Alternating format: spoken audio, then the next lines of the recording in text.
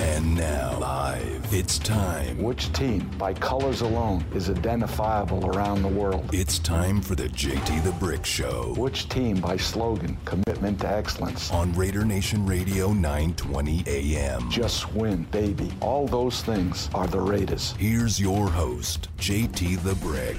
Welcome back. Hour number 2 of the show. JT with you. We are brought to you by Remy Martin. Team up for excellence. When we talk X's and O's, we're talking about Remy Martin. Raise your cocktail game. Thanks to Mike Ciani, who joined us in the first hour of the show. It's the 24-year anniversary of Holyfield Tyson 2, which I was ringside for. We'll touch on that in a little bit. Kurt Heelan from NBC with the NBA playoffs coming up in about a half hour.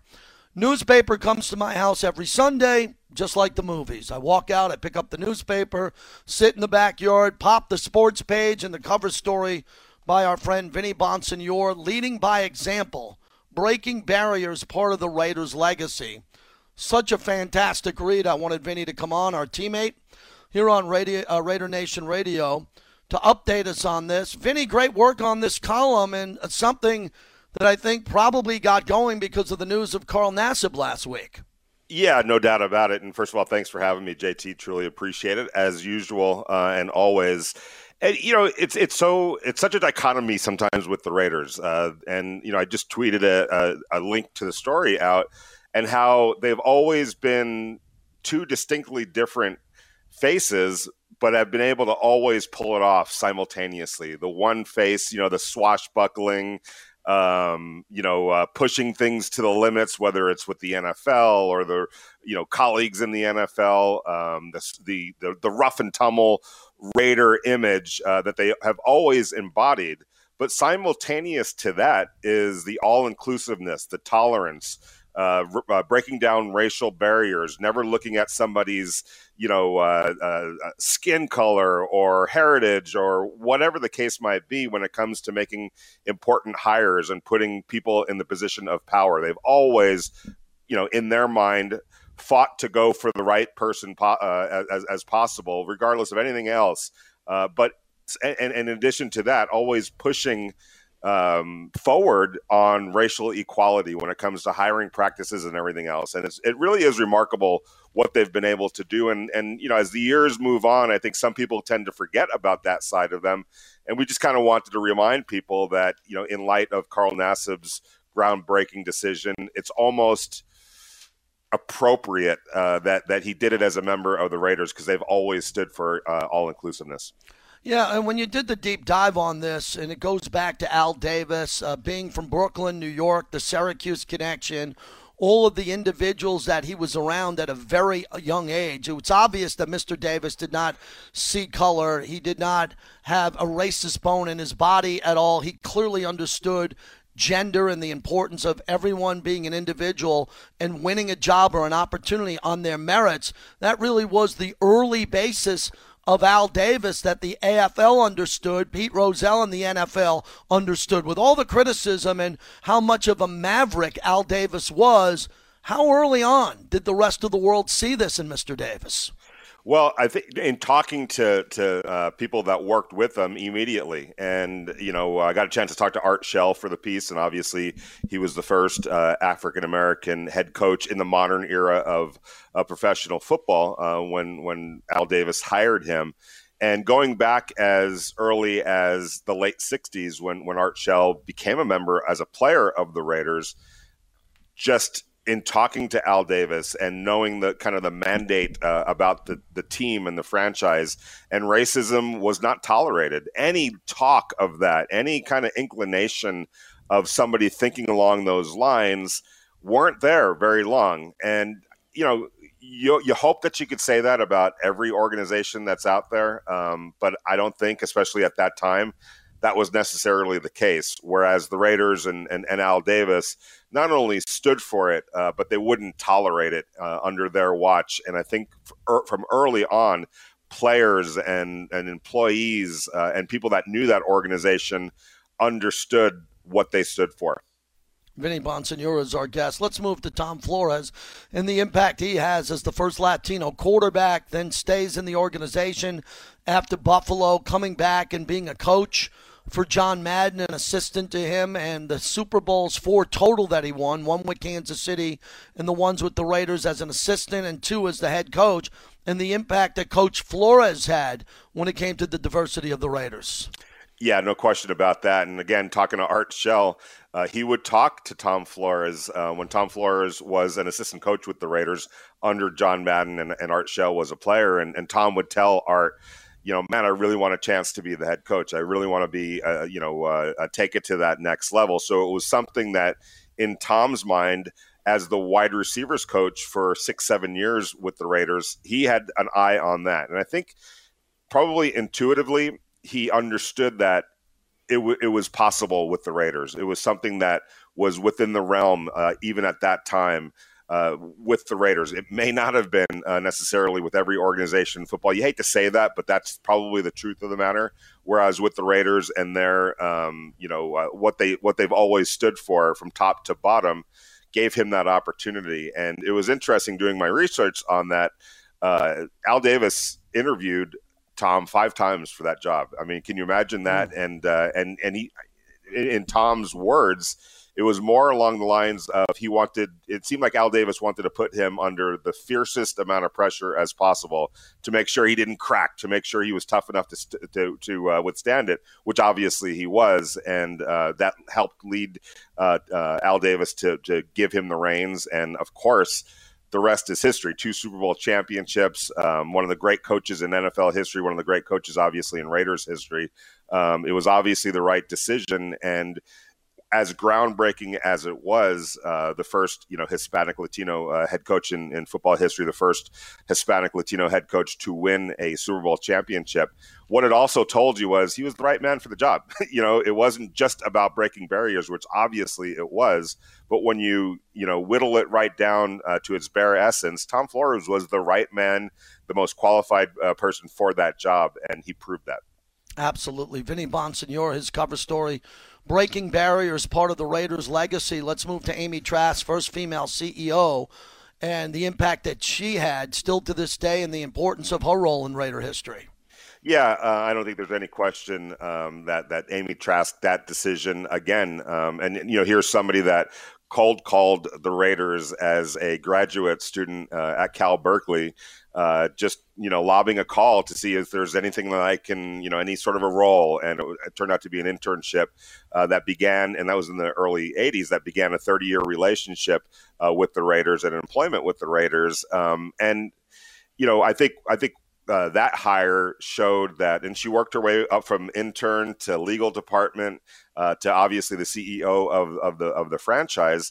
And I always give the Raiders credit in that regard as well. It was, if they felt like you could do the job and you were right there in the organization, they were going to groom you and create a path that you could follow to success. Didn't matter who you were, didn't matter what your background was, didn't matter what you looked like, didn't matter what your sex was, didn't matter what your race was, religion, any of those things. If you were the right person for the job, you were going to get an opportunity. And Al Davis, mandated that. And what was also interesting is that the way he treated Amy Trask was no different than he treated any other employee. And we all know that Mr. Davis could be, a little rough. Some bosses are. And there was never any kid gloves. It doesn't appear with Amy Trask. She was the president of the team, just like any other employee that worked under him, and she was treated as such. There was no big microscope that was put on the fact that she was a female. She was the best person for the job at that time, and he understood that, and he treated her just like he would any other. And I think it's the ultimate sign of respect, to be honest with you. Vinny Bonsignore joins us, Raider Nation Radio, the Las Vegas Review-Journal. Now let's go to Carl Nassib, and I interviewed him when he came to the team. I'm looking forward to interviewing him down the road. This is interesting, the timing of him coming out as gay, when it came about, kind of as the Raiders went on vacation and broke minicamp. Then the news comes out, it's a global story, and he's going to control the narrative here going forward on how much he's available to talk about this. If the media is going to ask him about this. What do you expect to see, Vinny? You cover the team as good as anybody now. When you get an opportunity to sit down with him, will he make himself available? Does he want to talk about this going forward, or did he address it and he wants to put it in the past? What do you think is going to happen here? It's such an interesting question, and I think the timing of it from a organizational standpoint was probably as it was the perfect time. There's a 4 week or so runway up to training camp. If this was something that he had announced, right before training camp, I think it would have been a little bit difference. But this allows the story to kind of evolve. And maybe settle down, I guess, might be the right word, so that when training camp, opens up, that it causes the least amount of distraction. And I say that in a good way. I think that this story needs to be amplified even more. But there's also a football season to play. And I know that Carl Nassib, the last thing he wants to be is any sort of a distraction.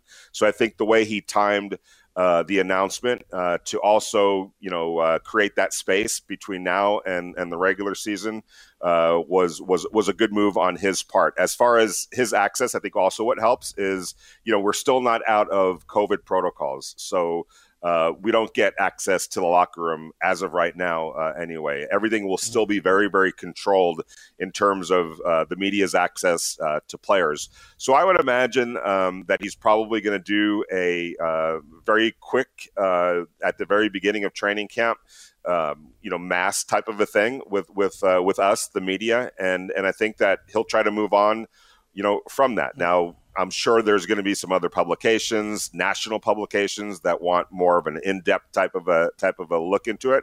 I would think that these next 3 weeks could be available for him to be able to do that, so that, again, it doesn't become this huge distraction for him and for the team when training camp opens up. But also from our perspective, my perspective, to me, this is a big story. There's no question about it.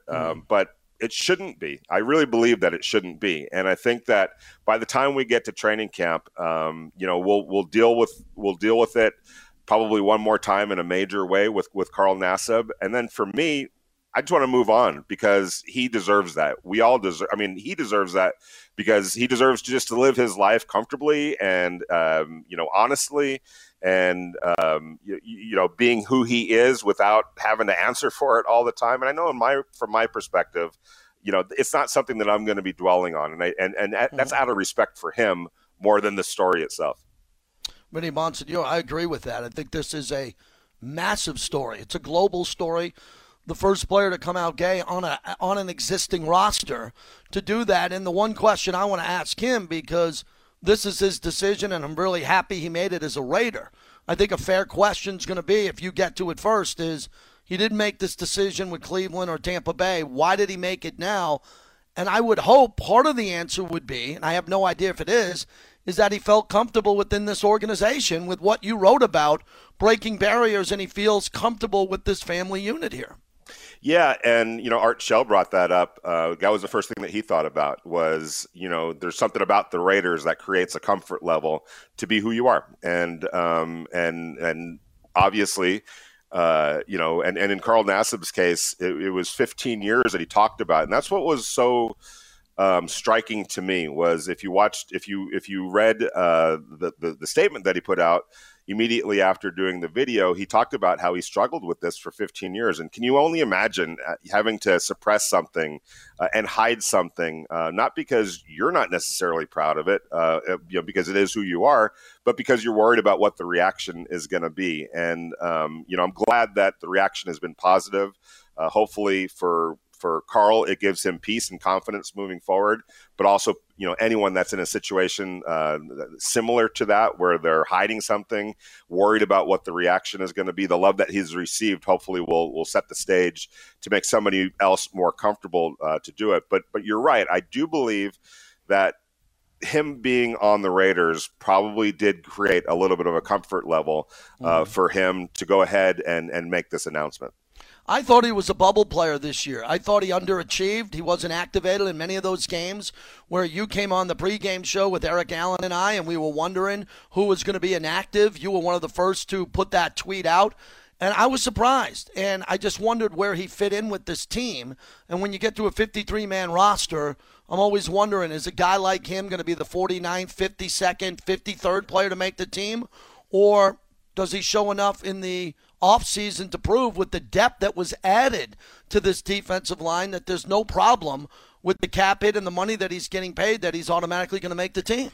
Well, I could say this. He looked really good in OTAs and minicamp. Good. He looked in great shape. He was flying around at practice, as was Max Crosby. So I think he has a chance to really be a solid rotational player. And if he could just give them what he's done in the past, 5 to 6 sacks off of the bench in a rotational role, then you could squabble about how much money he's making and all that. But at the end of the day, if he could give them 6 sacks coming off the bench and some solid snaps in relief, then it's money worth that was worth spending.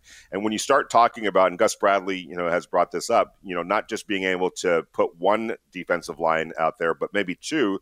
When you start talking about Yannick Ngakoue and Cleve Farrell and Max Crosby and Malcolm Kuntz and Carl Nassib as the rotational, as the primary defensive ends, kind of rotating in for each other, you're going to get, if everyone just does what they're capable of doing, the Raiders are going to be in a much better position to be able to get into late game situations, those closing 2 minutes, with as fresh as players as possible. And not just that, but then later on in the season, be able to create a situation where you're as fresh and have as much gas left in the tank as possible. I don't think that was the case last year. I think that Max Crosby, to me, played too many snaps, and it showed in his performance, and some of the efficiency levels of the snaps that he played. And part of that was he was hurt. Part of that was he played too many snaps.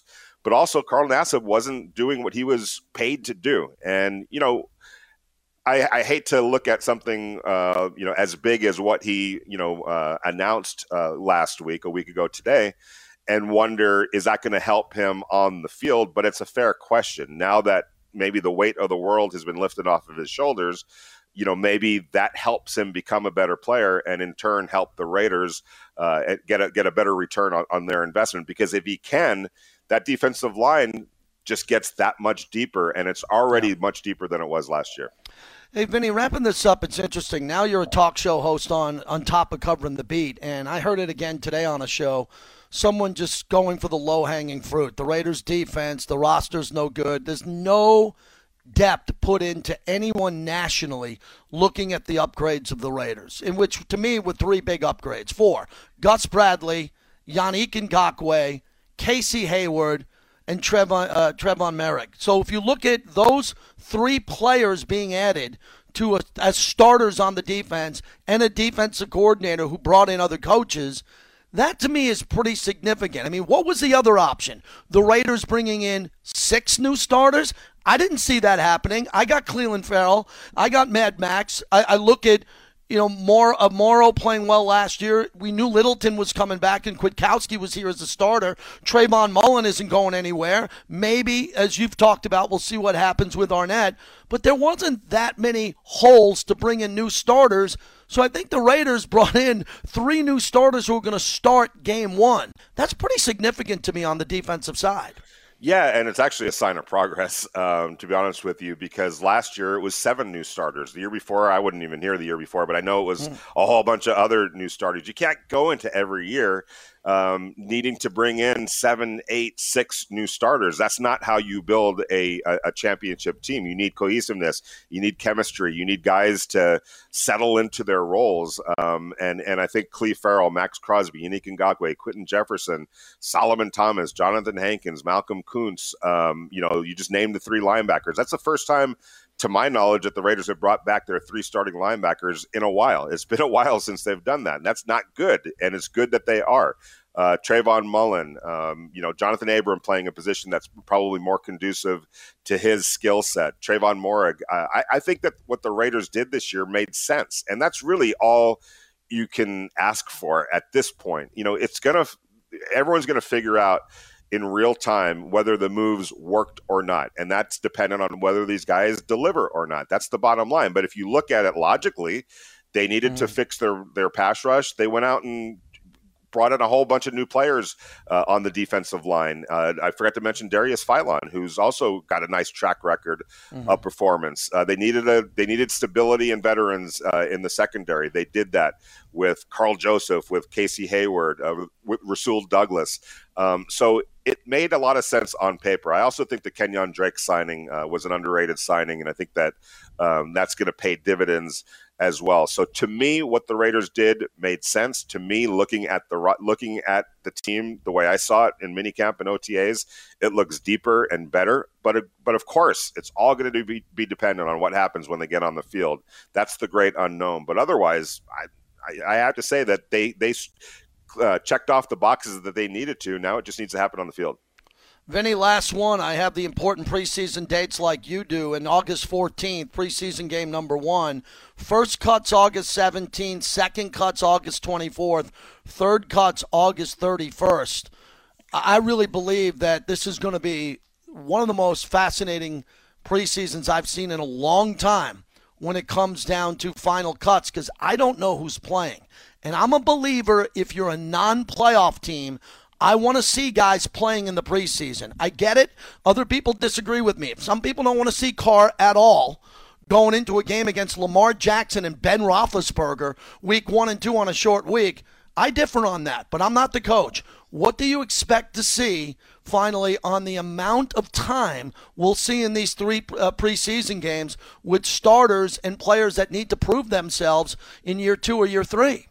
Yeah, I think the Raiders go the traditional route. I think you'll see the starters out there for a couple of series in that first game, and then it'll progressively get more. I could see them playing, maybe a whole quarter, maybe a whole half in that third preseason game. Now, or maybe it's the second preseason game because of how things work right now. With only 3 preseason games, but also, so I expect their starters to play. They have to, especially that young defense and especially that young offensive line. And also circle August 20, like August 17th through the 21st in Los Angeles. The Raiders are going to go practice against the Rams for a couple of days out in Thousand Oaks. And, there's a lot of reasons for that. That's going to be a big thing for the Raiders. But specifically, I can't wait to see Aaron Donald, number 99, do his thing against that young offensive line. I'm not going to say that it's going to be easy after that, but it's going to be much easier after you're dealing with 99. Now, keep in mind, Aaron Donald's probably not going to play in that game, but he is going to practice. So you're probably looking at about 75 to 100 snaps between the 2 days that Aaron Donald will be working against the first-team Raiders defensive line, something that you're not going to see during the game, but will happen during practice. And I think that young Raiders offensive line against the Rams defensive line, which is good outside of Aaron Donald, and Aaron Donald makes it spectacular, is going to be a huge benefit above and beyond just the preseason games that they're going to play. Thanks, Vinny, for the extended time. The column was great. I wanted to get you up. Great work as always. Really appreciate it. JT, thank you so much, man. Always a pleasure. You got it. Vinny Bonsignore, our teammate here on Raider Nation Radio. This article needed to be written. Leading by example, breaking barriers, part of Raiders' legacy. I retweeted it. Vinny tweeted it. Read it. And if you're into the Raiders historically, which I know you are on their flagship station, very well written, and it needed to come. Would this article have needed to be written if Carl Nassib did not come out as gay? Probably not, because we all know the history of Art Shell, Tom Flores, and Amy Trask. We know that history. But you add Carl Nassib and first active player to come out as gay into the history of the Raiders and inclusion, it's a big deal. And I think the story has been covered properly. But as one of the things that Vinny and I were talking about here, the timing of this is really unique to me. The timing of when the announcement came as the Raiders broke minicamp, not on the Raiders' terms. And it doesn't have to be. This is Carl's decision. He made it at home in Westchester, Pennsylvania on his own Instagram, which is great. He made that decision, which is fine. And then the Raiders go away. They're in vacation mode now. Pure vacation mode. Team's out of, the staff is working, but the coaches and the players, most of them out of town. Those players that are working out back in their homes or doing whatever they're doing. And then when we come back, it's going to be training camp, and there's going to be a lot more media around. And how long will this question, or someone will have the opportunity to sit down with Carl nationally and locally about the timing of his decision, or do we not need to hear it at all? And if we don't hear it at all, I'm fine. I'm fine with all of that.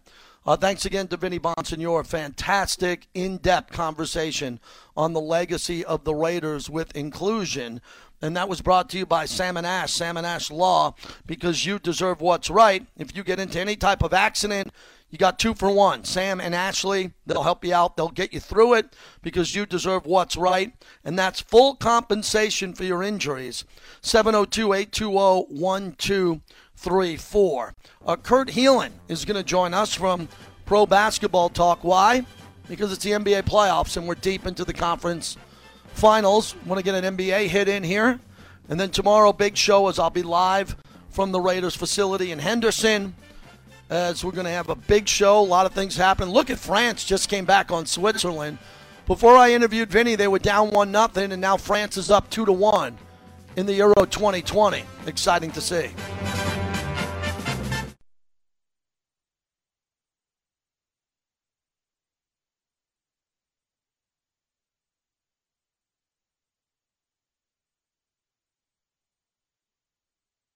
It's sore right now. It's hurting. It's frustrating. Yeah, I mean it's hurting a little bit and it's sore. I got some treatment on it. I'm gonna go get some more in the morning. Yeah, I mean that's all I can do right now is get treatment. And then when I came back in, it was just kind of sore, and I couldn't really go as fast as I wanted to. And then when I did, it hurt. So just gotta get treatment, and hopefully it feels better for next game. That is Trae Young. What a bizarre injury.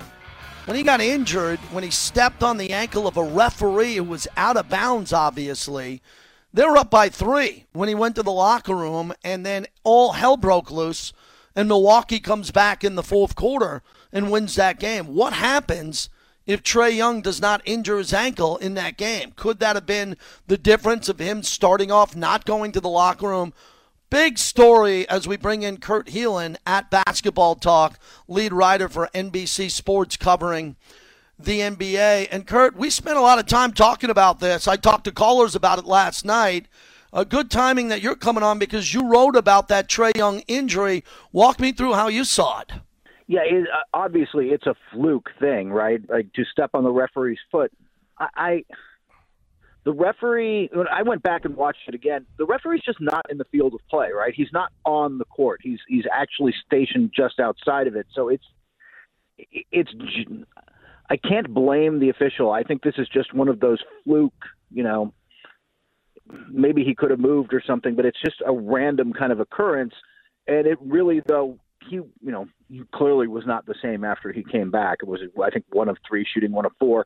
And not able to lift the team up while Middleton outscored the Hawks in the fourth quarter. He's had 20 and they had 17.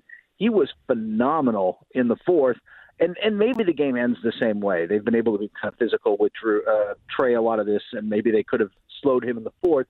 But I will add, he'd had a really good game up to that point. So you never quite know. It's just, I don't know that there's anyone to blame. Like sometimes there are just fluke things that happen, man. That's just part of the luck that happens in a playoffs. That's the same thing I said. The referee was not at fault. He's out of play. It's a fluke play by a player that kind of flares around a little bit and takes step-back jumpers and likes to make the creative pass there. But I want to stay with Middleton because when you can do that on the road, there's not many players who have ever played in the history of this sport that outscored another team in the conference finals on the road, basically under 5 minutes. I'm sure Bird's done it. There's been a couple of guys who've probably been able to do it. LeBron, I could imagine, but that is very rare what he did, and it wasn't Giannis. It was Middleton living up to his role on what could be a championship team. He's a guy who gets overlooked a lot, too, partially because, it's in Milwaukee, and everybody's not been high on, can they really live up to the potential? They haven't always been that team. And the other part of it is, look, Giannis grabs the spotlight, man. That is a big thing. But he is a deserving All-NBA, this isn't, This isn't some fluke that he got there. He has become an elite player in this league, and he hadn't been good enough, frankly, through the first couple games of this series. They needed more out of him. They absolutely got it on the road, which is like what they really needed. If they lose this one, then Game 4 becomes a lot of pressure. By picking it up, I don't want to say they're in control of the series. To me, they're the more talented team in this series, and they should have some confidence going forward. Kurt Helin is our guest. So one of your colleagues, Dan Feldman, wrote about Damian Lillard could leave the Blazers due to blowback over the Chauncey Billups hire. And when your team is putting this together, this is very important, this topic going forward, because I've said this to you over the years. He'd never win up in Portland, most likely. Yep. I mean, the Suns could win. Utah's very good. I just don't think Portland can get that many players to gravitate up there. And why would Chauncey take the job if there was a chance that Dame could leave? Where is this headed? What are you hearing on this? What are your sources telling you? Do you think Portland has enough to keep Damian Lillard? I'm really curious about that because he didn't stand in the way of this. Let's start here. Terry Stotts, everybody around the league pretty much knew, and I don't think it was a secret, Terry Stotts was going to be gone unless they made some sort of miraculous playoff run. But I'll just say, I'd have to think back about it, but like at least 6 weeks ago, I had heard Chauncey Billups. Basically, this is Chauncey's Billups. Stotts isn't going to survive, and it's Billups' job. Right. And eventually, Mike D'Antoni and Becky Hammond, who are both qualified and deserving, came up in the conversation. But this was always Billups' job, and he did not stand in the way of this. He did not.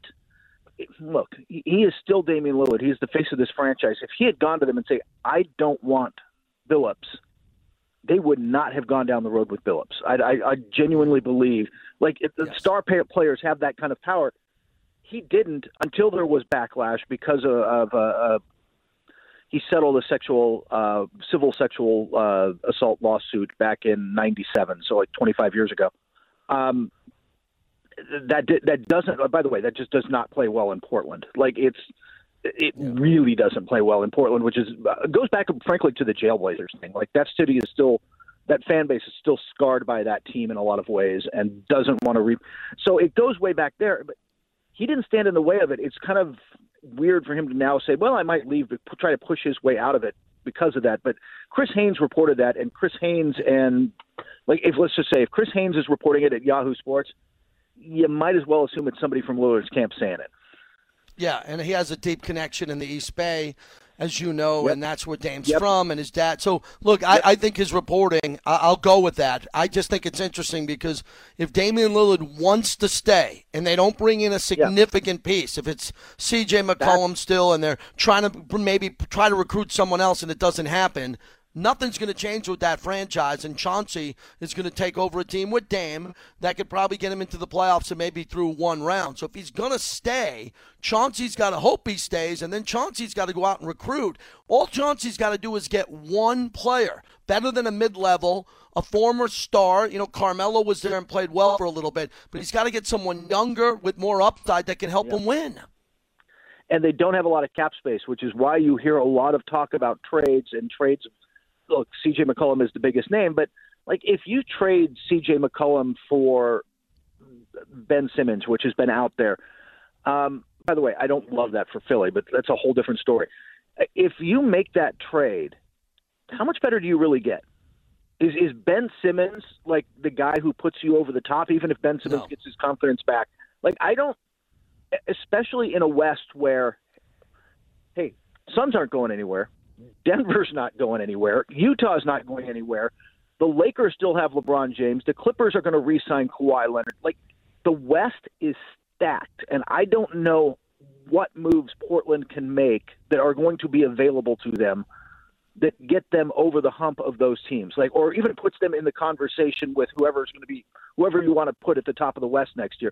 To me, they're a 6, 7, 8 seed. They might be in the play-in again. I don't know how they get over that hump with the moves available to them. Kurt Helin joins us, Pro Basketball Talk. Follow him at Basketball Talk. So this is big now Finally, with Kawhi, are there rumors, rumblings? You're based in L.A. with his injury, Clippers staff and medical there, because we know that imploded his relationship in San Antonio. But I'm led to believe that he doesn't want to leave Ballmer, the richest owner in sports. Yeah. He wants to live in Southern California. The team's pretty good. The franchise is very strong financially. He's not going to cause a rift here over another injury again, is he? No, not. I don't. I would be shocked if we saw that. He fought too hard to get here, right? Like, he fought too hard to get to Southern California and set up, by the way, a team that, frankly, if he were playing right now, we might be having a very different conversation about this series. I don't want to take anything away from how well Phoenix has played, but we're talking Kawhi Leonard, when healthy, is still a top 5 player in the NBA. He is just absolutely elite and has been in these playoffs. He is not out there, and it just changes everything for them. Well, let me stop you for a second. Let me stop you for a second. For 1 second. I'm telling you this. If Kawhi Leonard was 100% healthy, that was the lowest scoring game in the NBA this year. It happened to be in the conference finals. They win that game, I guarantee it, and I think they're up 3-1 in the series. I think the series is flipped, so Phoenix is going to catch a break. I think the Clippers are dead without Kawhi. If they close them out 4-1, it's because Kawhi Leonard didn't play in the series. Not only when you lose Kawhi, do you lose a guy who's 20 points a game, or 25 points a game, whatever it might have. Was he at 30? He absolutely tore up the second round against Utah until he got injured. You are also losing your best defender. You are losing, if not the best perimeter defender in the league, right at it. Right, so you're losing a guy you can just lock down on people. So it impacts them dramatically on both ends. But look, Marcus Morris isn't right for them. They've had to play now 13 games in 25 days. They have not had a game, 26 days as of today, but they have not. It's been every other day from them since the middle of the Dallas series. Their shots were front of the rim, man. They look like a team that's a little bit tired. And I'm with you. I don't see them bouncing back. I don't think there's going to be another game in LA. But long term, he doesn't go anywhere. He's going to re-sign with the Clippers. That team is going to come back, and they'll tweak the edges. But that team's going to come back next year. They've got Paul George and Kawhi Leonard, and they tweak the edges. That team is back in the mix, man. It comes down to health and breaks, but they're in that mix, and he's not going to walk away from that. I think do they change the training staff out or something? Maybe not. We'll see what happens. But that it's all in the periphery. He's not going anywhere. Absolutely. Good to hear from you, my friend. I see you out in Summer League here in Vegas as they announced that, and tickets are on sale, and everybody's ready for another great Summer League. But coming off the NBA quickly, a quick Summer League and starting up again, these players are going to need some time off, but I'm sure you're coming out here, right? I am going to be in Vegas I will be there through the start of Summer League. They've pushed the start back a couple days from when they normally do because of that Olympics thing they're doing over that thing. So they're starting a little bit later, but it will be going on. And I will. We got to get together when I'm out there. I will be there for sure. Thanks, my friend. Look forward to you. Lunch on me. NBA Summer League. We just had the great Albert Hall on as we're getting ready for that. Looking forward to NBA Summer League. Get your tickets. Get your tickets for NBA Summer League. That's Kurt Helin. What a game between France and Switzerland. Paul Pogba had one of the greatest goal of the tournament. He bent the ball in from way out and put up France 3-1. And now Switzerland in the 83rd minute, they get a goal. And this is an unbelievable game in the Euro 2020 UEFA. So massive game on right now globally. More people are watching this soccer game than will watch the Stanley. Oh, my God! Did Switzerland score again, or was he offsides? I think he was offsides. More people are watching this game than will watch the NBA playoffs, the NBA finals, and the Stanley Cup. Ready for this? Combined. More people are watching this soccer game right now than will watch our NBA finals. Period. Fact, not fiction. I don't know why you're not. There's a big deal, and it's global. But we're not there yet. Maybe in another 100 years, the world will stop and we'll watch global soccer and understand the presence of it. Really good game to watch here. Thanks again to Kurt Helin. Always a pleasure catching up with him as we're brought to you by Modelo. I will be drinking some nice ice-cold Modelos on ice in another country Wednesday. and I am looking forward to that because I love my bucket of Modelo's in my backyard or when I'm traveling and getting a rare road trip. Looking forward to that. Modelo, the official cerveza of the Las Vegas Raiders, brewed as a model of what good beer should be. I like my bucket of Modelo's on ice. It's my reward for a great week on Raider Nation Radio. When we come back, the breaking news of the day, Scottie Pippen calling Phil Jackson a racist. No. Scottie, what are you doing? Proving to me once again that divorce wipes out athletes more than drugs or alcohol. He's unraveled since his crazy Kardashian wife left him. For younger men, he's unraveled. Scottie Pippen, the great Scottie Pippen. You won't believe this audio. Stick around. It's coming up next.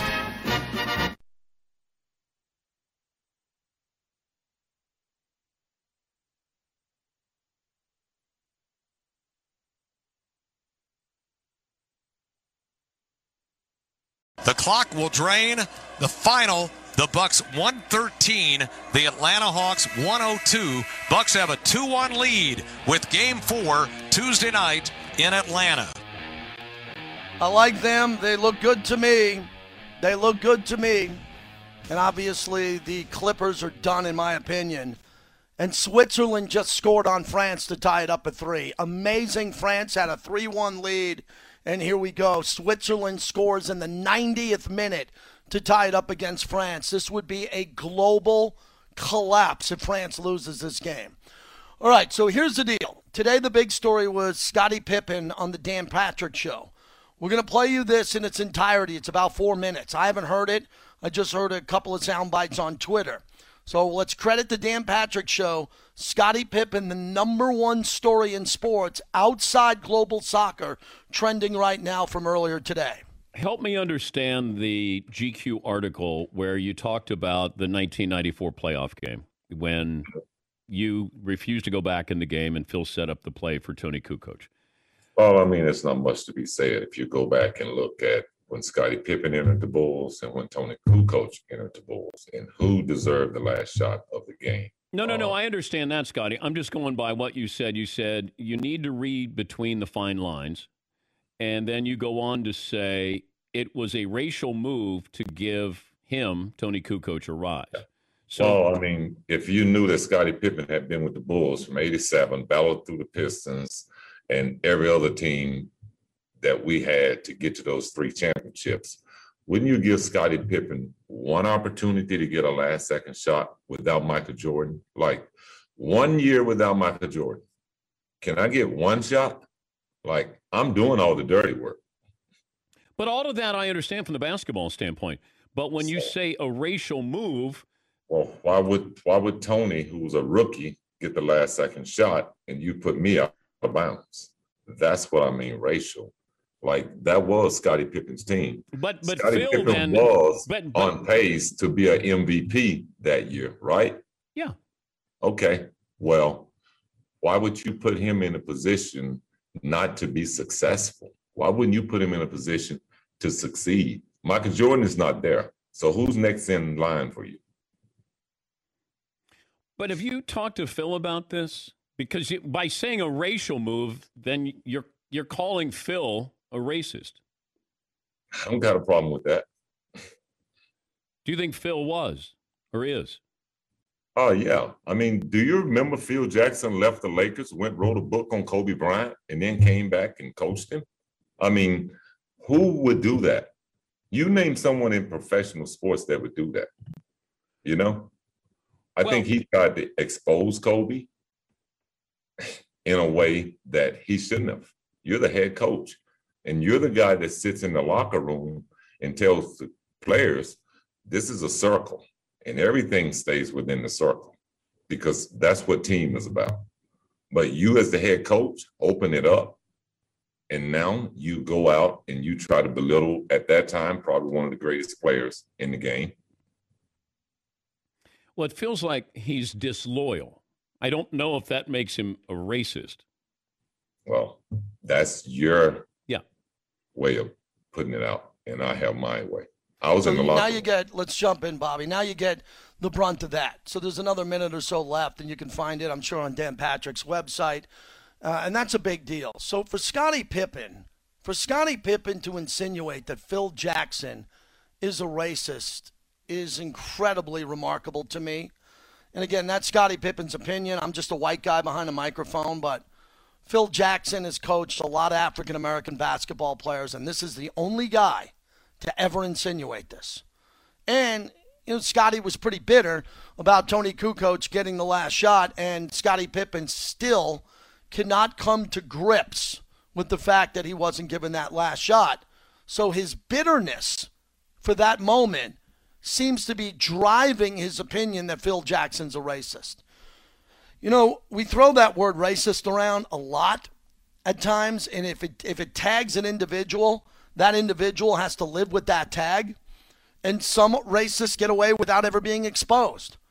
I think it's pretty fair to say that we're looking at Phil Jackson now having to defend himself because Scottie Pippen told Dan Patrick he's a racist. That is a huge story. Jalen Rose talked about the token Kevin Love getting on the Olympic team, which I thought was completely out of bounds, unbelievably out of bounds on his part. And now we have this story here. Tell you, we're in a time in our country where there shouldn't be as much racial tension as there is, especially after the killing of George Floyd and what's happened, where there was a lot of harmony and people coming together, and there was a lot of rioting and a lot of bad behavior. And we're supposed to be getting better with all of this. And some days I wonder. But that is a huge sports story because, that was my era of the NBA. I'm a Knicks fan, and the Knicks couldn't get by Jordan and Pippen. And I think Pippen is a brilliant player, legacy-wise. For those who say Pippen was a part of Michael Jordan's team, I always say this on the radio, always. How many rings would Michael Jordan have won without Scottie Pippen? Think of that. Give me a number. I'd say it'd be 3. Wouldn't be 6. We wouldn't even be talking about Michael Jordan and LeBron James. It'd be over by now. Jordan had Pippen, one of the greatest defenders in NBA history on the perimeter, a clutch player most of the time when that one time he took himself out of a game and it's still part of his legacy.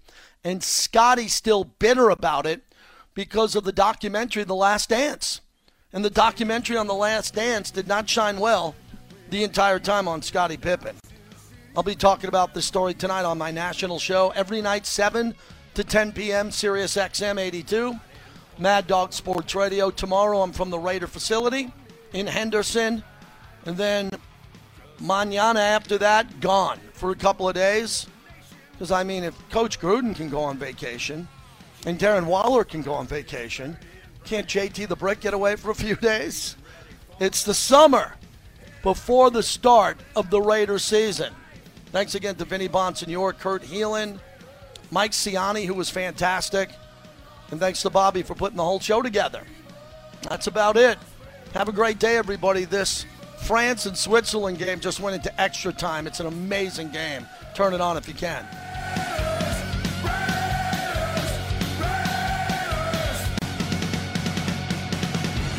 All right. Thanks, guys. Have a great day.